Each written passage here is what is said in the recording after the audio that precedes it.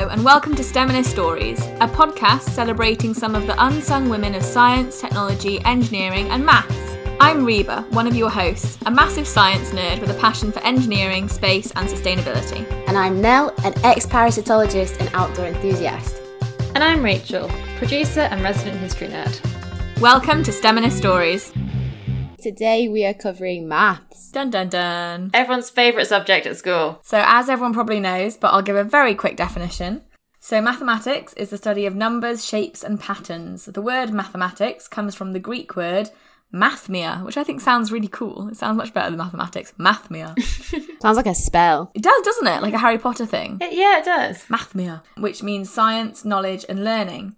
And there's four main branches of maths, which is quantity, so number theory, structure, algebra, space, which is geometry, and change, which is analysis. So analysis, algebra, geometry, and number theory. But if you don't want to sound so mathsy, then quantity, chance, space, and structure. Nice. So maths covers all of that. And it's key in kind of every science, really, isn't it? And in everyday life. I feel like we use a lot more maths than we think we do. Yeah, and I think maths is definitely one of those things that at school they like teach you how to do Pythagoras' theorem and stuff, and you're like, I'm never going to use this again. It'd be nice if they went over interest rates and mortgages and loans, though. Well, exactly. I was like, to be fair, I've never done that, but you do maths in a lot of other ways. It is one of the most kind of ancient disciplines, though, in terms of human knowledge gaining. Yeah, apparently markings on animal bones indicate that humans were doing maths since 30,000 BC. I guess it's like the building blocks of society, really, isn't it? Like, you can't trade or build or do anything without doing maths. Even if you're not, like, calling it maths or learning formulas, which is, I think, what most people think of it as at school. And maths exists a lot in nature, doesn't it? You have mathematical codes that appear over and over and, like, sequences of primes. And also animals do maths. Like, I know that a lot of animals will, like, count their young to check that they're all there. It's a very basic idea of maths, but, you know, Little tallies. counting your babies to check that the whole litter is there is still mathematical thinking. Yeah. Is it crows that are the really smart birds? Yeah, crows are dead smart. Crows do maths and... Yeah, but I've ever seen them do tool usage as well. I can't remember what bird it is, but there's birds that are used in, like, Southeast Asia that fishermen use. Oh, yeah, cormorants, I think. And they dive and catch the fish, and because they know that every fourth fish they're allowed to eat, they can count them. No. And they'll bring up 3, and then they're allowed to eat the 4th. And they have this, like, symbiotic relationship with the fishermen, who obviously look after them and stop them from being prey animals and also allow them to eat fish. And so it, like, benefits both. It's really clever. Yeah, I mean, you see some really gorgeous photos of the birds on, like, those sticks on the boats with the fishermen, and it is just really impressive. It is so cool. I didn't know there was, like, it was the 4th fish. That's really impressive. Or, well, whatever number, the fact that they know, okay, a couple more and I've got my little snack. Exactly, yeah, it is really cool. I didn't know maths would lead us to talking about birds, that's for sure. If it's the building blocks of everything, you end up talking about birds. I mean, I know that ants calculate distance by counting their steps. That's how they know how far away they are from their nest. And they can calculate, like, direction as well by looking at the angle of the path relative to the position of the sun. Whoa. And that's how they know to get back. So they're doing, like, geometry, which is really cool. And dung beetles navigate by the sun as well. Isn't it ants and bees who, like, build their, like, hives and colonies in, like, very direct, distinct patterns and things? That's the thing, though. I think because maths is number theory, you can kind of apply it to every situation. It's like a language for understanding the patterns of nature, isn't it? God, I'm a bit mind blown. I think what's interesting as well is because it is such an ancient, I guess, like, one of the oldest forms of thinking. I said, like, Pythagoras and all these other people, like, who were writing maths as theories, and it was linked to a lot of, like, philosophy at the time as well. Like, they were kind of an interlinked subject. Natural philosophy. Wasn't it called natural philosophy? Like, maths and physics was kind of a hybrid together. Which means that for the first time ever, we're going pre-1800s. Woo! Hang on, women existed pre-1800s? Are you sure? I know. And we actually know their names and stuff about them, which as a first, and actually we're going as far back as 350 AD, which is when our first STEMinist was born, Hypatia of Alexandria. And you know it's old when she's of a place rather than just having a last name. I want to be of a place. It makes you sound so much more grand. So she lived in Alexandria, unsurprisingly, which is in Egypt, for those who don't know, which at the time was part of the Eastern Roman Empire. And yeah, I think it's really cool that she's a woman that we actually know so much, like, from someone so long ago who actually was involved in a STEM subject. And fun fact, there is a Saint Catherine of Alexandria who is one of the most important saints in the late Middle Ages, and she's assumed to be partly based on Hypatia. Oh. So she is the patron saint of students and married girls. So our cool maths lady just also happens to be partly sainted. Wow. Do we know anything about how she was educated? Because obviously being... Yeah, so she was the daughter of someone called Theon, who was a mathematician and an astronomer. And she was given an education and was actually seen as an early genius and ended up overtaking her teachers. So she comes from a mathematical family and learned it at home around her dad. And she ended up teaching maths at the Neoplatonic School of Alexandria. And apparently her lecture rooms were packed with students from all over the world. Her voice was described as divine, and she was apparently beautiful and modest and intelligent and everything good personified in a person.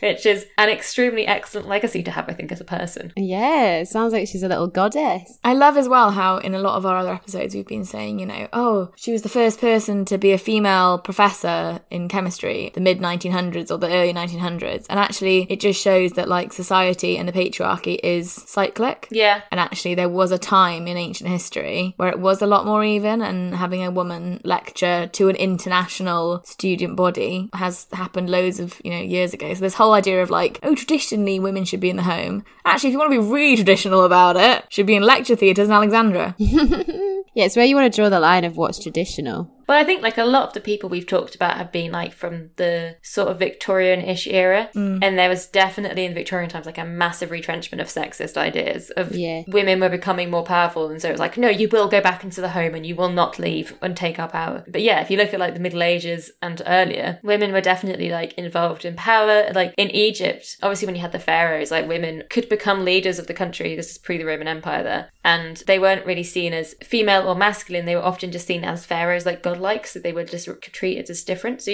for centuries we had female leaders inheriting things, and then obviously it got written out in the Middle Age period. Back to Hypatia, she often talked about scientific and philosophical questions together. She wasn't just a mathematician, she was also a philosopher, and she had these really interesting discussions about how the world works and where everything came from. We don't actually have any of her writings left, we've only got the titles, but she collaborated with a lot of people and you can kind of see her work through them. And we also know about some of her work because letters from her pupils survived.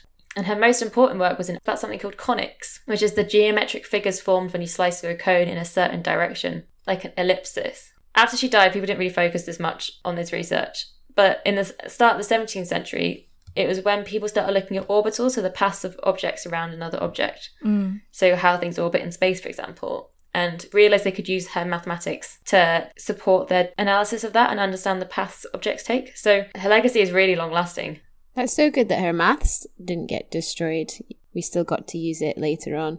Yeah, it's good that she was her legacy does exist still and people know who she is, which is pretty rare, I think. But we've also got another woman who is older than we've previously looked at, who was born in 1718, called Maria Agnesi, who is Italian and is from a wealthy Milan family. And there's another woman who was seen as a genius from her very early age. Apparently by the time she was 9, she could speak Italian, Latin, French, Greek, Hebrew, Spanish, and German.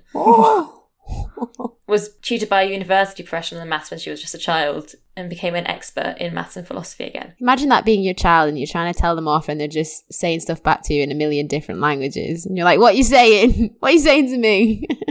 Interestingly, this was during the time of the Enlightenment, which is when there was big philosophical debates happening across the world, and the idea of maths and science as a way of understanding nature was really big. So she kind of fits into that time period quite nicely. So she wrote quite a famous collection of essays covering philosophy, logic, mechanics, Newton's theory of gravity, and also as a side note then added in and women should also be educated. FYI, if you're reading this and enjoying it, please note it was written by a woman. She also wrote a maths text, or 2 texts, including a volume called the Institutioni Analitici. It's a textbook actually aimed at young people and covered calculus and things, which had only recently been invented as a theory. But yeah, she was targeting education at young people and women and trying to get them invested in maths. And the book ended up being widely translated because it was the first of its kind. And the Empress of Austria actually sent her a diamond ring in a diamond box as a thank you for writing this book. Whoa. Which is pretty cool. And they say math doesn't pay.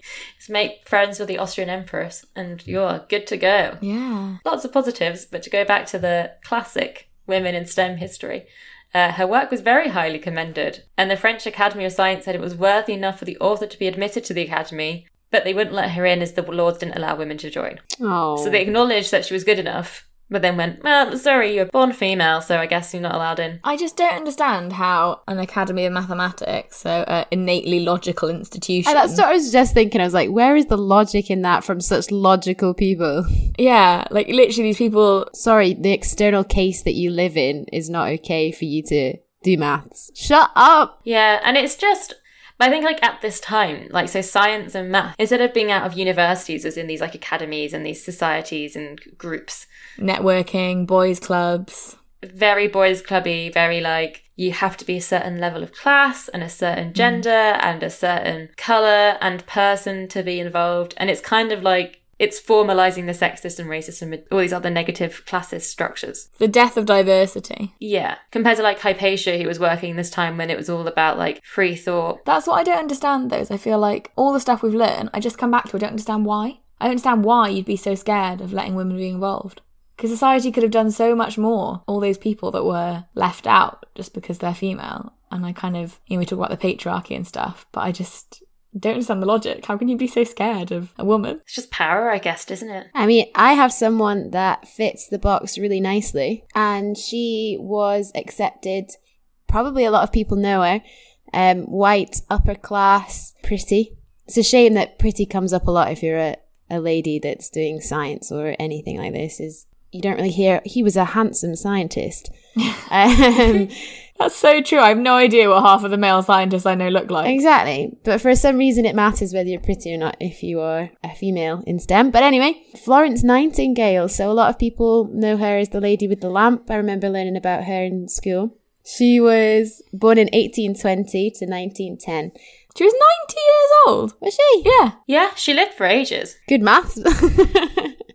Maybe one of the reasons she's so famous, she's just the longest lasting of all the people we've looked at so far.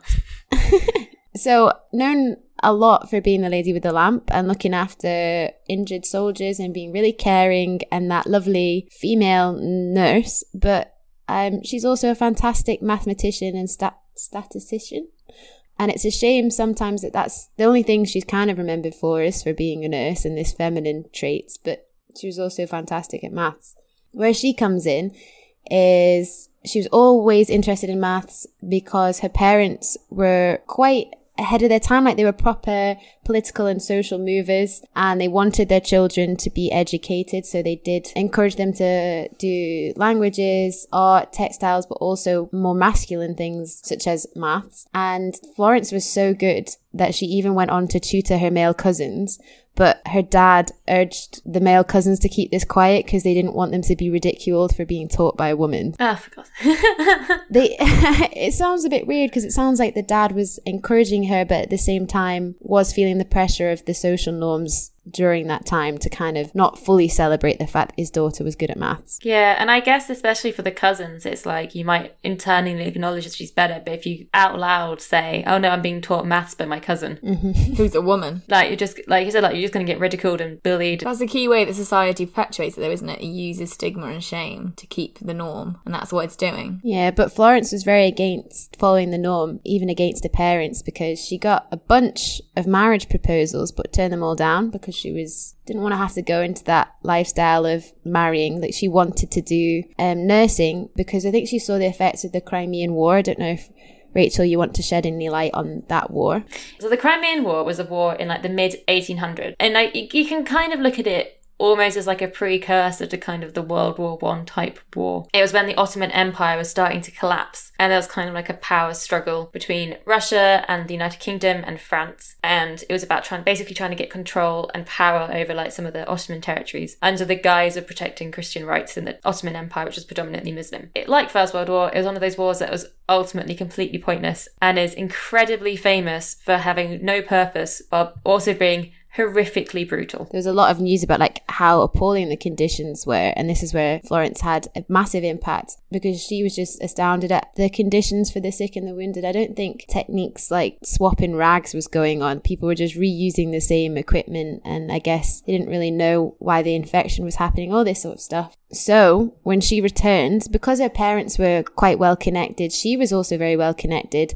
When she returned, the Secretary of State for War, Lord Panmure, asked her to write a report on the sanitary requirements for the British Army, which she did. So she wrote this confidential report on the sanitary requirements of the British Army. It had a lot of data in. So she did something that was not done very often and put this data into visual format. One being, which we should definitely put on our Instagram, a famous kind of pie chart. It's called a rose chart.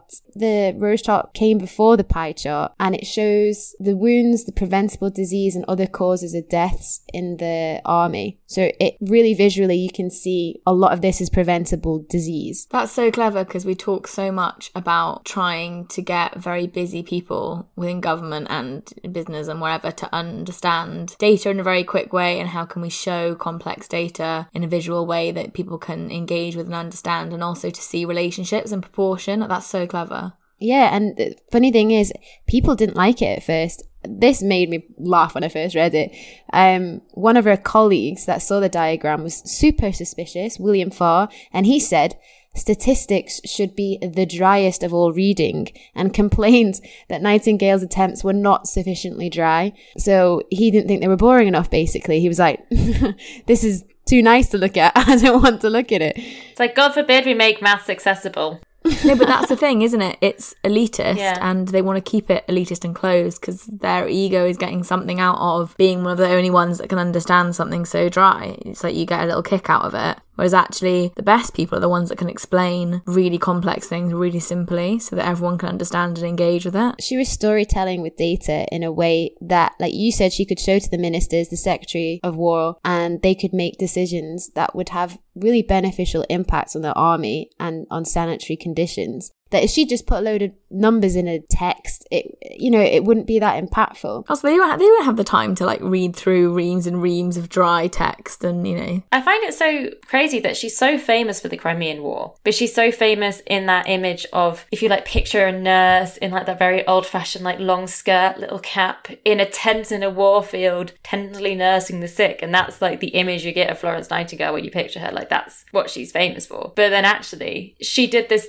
mathematics and this data representation, which saved the lives of so many more people, but she's not remembered for her impressive statistical analysis. She's remembered for individual nursing. I guess it's just like, it's a much more palatable female image.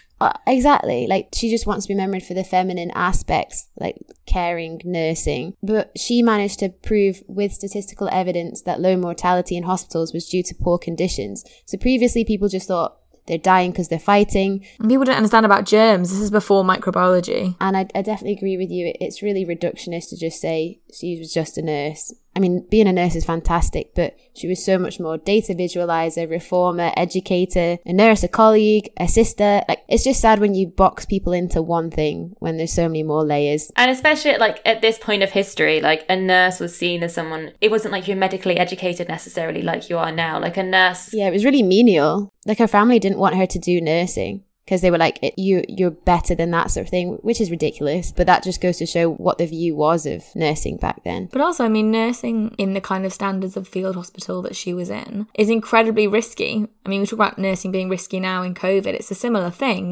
They didn't understand how, like, viruses and bacteria spread and how infection spread, and she would have been right there. So it's a proper life risking thing to do. And in a war, just the risk of being in a war at all, especially when you're someone who's not been trained to use a gun or weapons. She's so innovative though, isn't she? The way that she uses things is, again, I think she's such a prime example of the argument for diversity in STEM, because she can come along and be like, oh, why don't we show this statistical report in a visual way? And everyone's like, oh, what? We don't do that. And it's like, no, but we could, because it's just thinking about it in a different way. I think that innovation is really important. Yeah, she saved lives with that. Lots of lives. Well, another female mathematician who was incredibly innovative in how she looked at really ancient problems is Mariam Mizrahi, who is arguably one of the greatest mathematicians of all time, to be honest. She's a really interesting, amazing woman. So she was born in Tehran, in Iran, in 1977, and said herself that she was very fortunate to come of age after the Iran-Iraq war.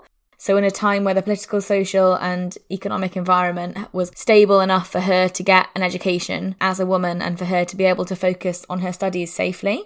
So she graduated from university in Tehran and then went to graduate school at Harvard, where she worked underneath someone called Curtis McMullen, who was a Fields Medal winner. So the Fields Medal in mathematics is sort of like the Nobel Prize of maths. It's like the biggest thing. It's like the Oscar of maths. It's like the big thing you can get. And she was distinguished at Harvard by her determination and her relentless questioning. And she would question professors in English and then take her notes in Farsi. Wow. 2004, she did her PhD dissertation, which is described as a masterpiece and solves 2 long-standing problems. Each of the solutions would have been world news in their own right, and she solved them both. And apparently it's been described as being truly spectacular.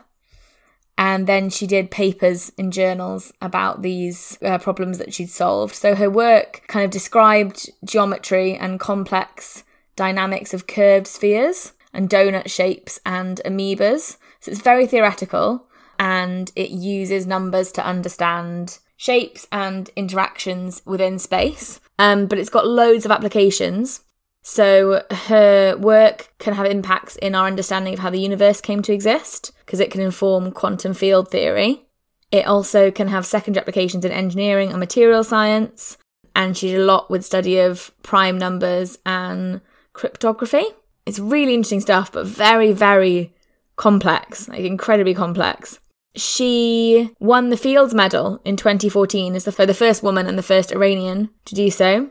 I think to this day she's still the only woman to have won the Fields Medal. Seriously? Really? Mm-hmm. For her outstanding contributions to the dynamics and geometry of Riemann surfaces and Molde spaces. The award was made to her at an International Congress of Mathematics. She was really, really cool in the way that she did things. So she said that she enjoyed pure maths because of the elegance and longevity of the questions that she studied. So she'd often refer back to like classical ancient texts. I think that's something that's really nice about maths, actually, as an area, is if you look at like fields like biology or physics even, our concepts of, we no longer think that the earth is flat and the sun revolves around the earth, and we understand germs and things. Like fields have moved on quite a lot in certain areas, especially like astrology. But in maths, like especially some of the equations are so long-standing and so pure, like we still use like maths that was just created in the Roman Empire, ancient Greek times. We still use the exact same theories today and the exact same equations. Like they've not become outdated and been replaced by anything. And that's one of the lovely things about it. It's like a universal language that spans history. Yeah. And it's really nice as connections. And that's why it's kind of even more impressive that she's solving these problems, because not only are they problems that no one else has solved before, they are problems that people have been working on for millennia. Whereas like a lot of the new discoveries in other STEM fields like engineering and tech and biology are new discoveries. They're not things we were aware of before. Yeah, and I think you see that by the fact that we talk about people from such a breadth of history in this episode. Yeah. Whereas before we really have been very modern, and especially in technology where we were really like 20th century. Yeah, exactly. Do you think there's still space for new maths? Definitely. I think with quantum computing, there's going to be huge advances in our mathematical ability as a species, because we're going to be able to process things so much quicker. And I do think maths has come a long way because of computing and just the fact that we don't have to have a human brain doing it. We can do it so much quicker. Mm-hmm.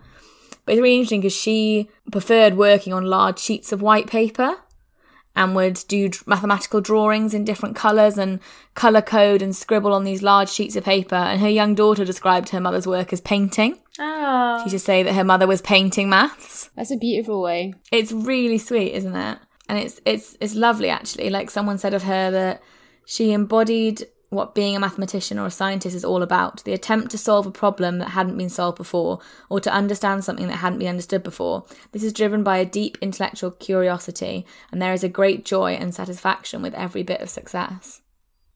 Which I think is such a lovely description. And I like the description of it as painting, because I think, again, with maths, it actually is like a really creative subject. And there's that whole thing, right, about depending on writing uses a different part of your brain, or using your hand to like paint or draw uses a different part of your brain than typing does. And so the fact that she prefers to work in that way, it engages the creative part in your brain in a different way, and can make you be more creative. Is like recommended by people sometimes to do that. Oh, I might try that. It's so cool, isn't it?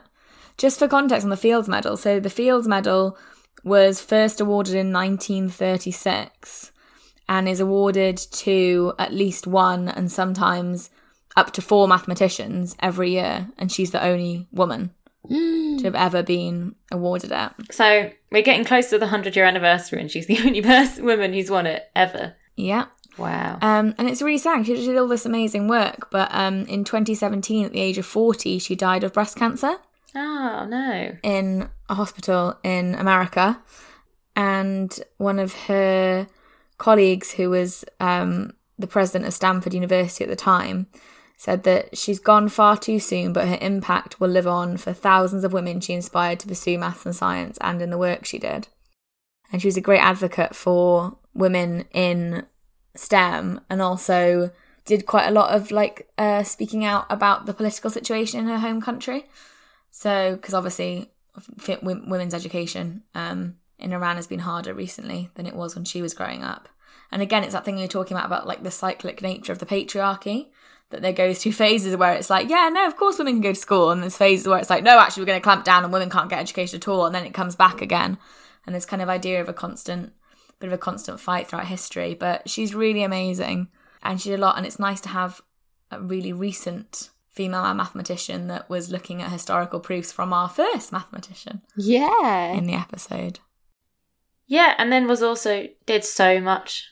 There's always that thing, isn't there, with the patriarchal nature of the stuff of like discounting women's achievements or talking about them as they're like less impressive, whereas in this case she understood these problems that people hadn't understood for centuries, and she was just like, I'm just pretty smart, I'm going to do it myself. Yeah, and broke cultural boundaries and crossed language barriers and time barriers. And I think it's one of those things as well with mathematics, like with Hypatia's work, where probably the legacy of the work she's done about geometry and spheres we won't fully understand for another few hundred years, as she's so ahead of her time with it.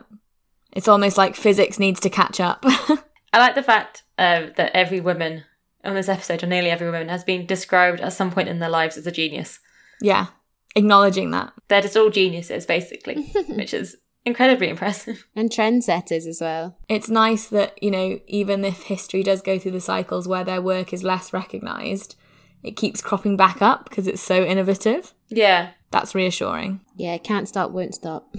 Exactly. Go and study those donuts. I think that's all we've got time for on the maths side of things. But next week is actually our final episode. Dun dun dun! Of our first series, which is very sad. We shall not cry because we're not emotional women. I will cry. Full stop. But we're actually going to be looking at the objects and the scientific history behind objects. It's going to be very interesting, and we're going to be joined by the 2 other women who work on STEMinist you've not met yet, Lucy and Izzy. So definitely listen to that. And thank you so much for listening to every other episode.